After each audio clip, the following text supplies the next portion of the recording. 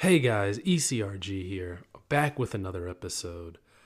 As you can see from the title of today's episode, it is about the day-to-day clinical research dress code.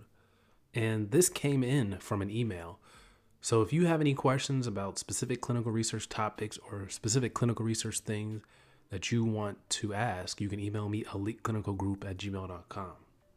But before we get into this episode a little bit further, I want to let you guys know about the resume review program that we have going on. So if you are trying to get into clinical research, if you are trying to level up in clinical research, let's say you're a study coordinator and are trying to be a CRA, whether you're, let's say, an in-house CRA and you're trying to be a CRA also, or if you're just trying to level up anywhere in clinical research and you need help improving your resume, improving your interview skills, then reaching out at eliteclinicalgroup@gmail.com could be the next stepping stone you need in order to level up in the clinical research space.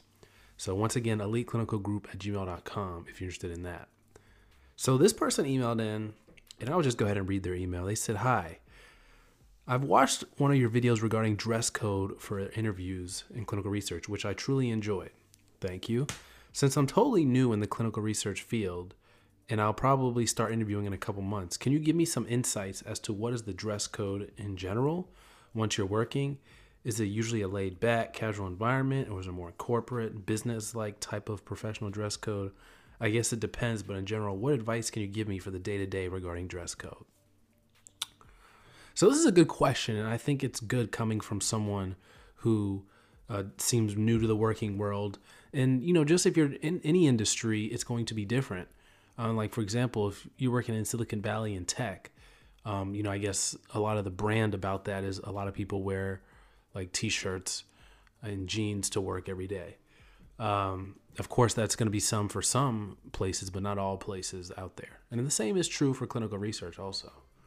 And I guess a lot of people just don't know what to expect.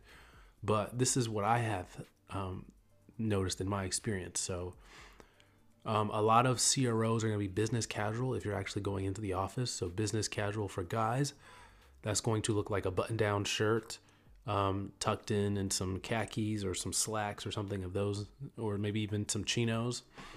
Or it could be a polo and slacks and the same type of thing, chinos.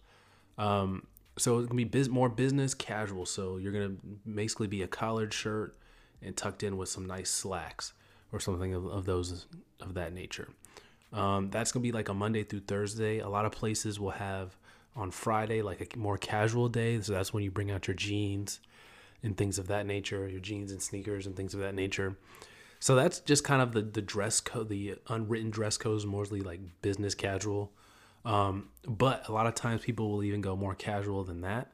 So you kind of just want to look at and see what people in the workplace are wearing. And just kind of go based off that also. Because a lot of times, the rules, the black and white ink will actually say, business casual, but people may actually be a little bit more casual. So it depends on the culture of the place you're working at too. So that's what I would expect, is to be business casual. And then you can be a little bit more casual after that.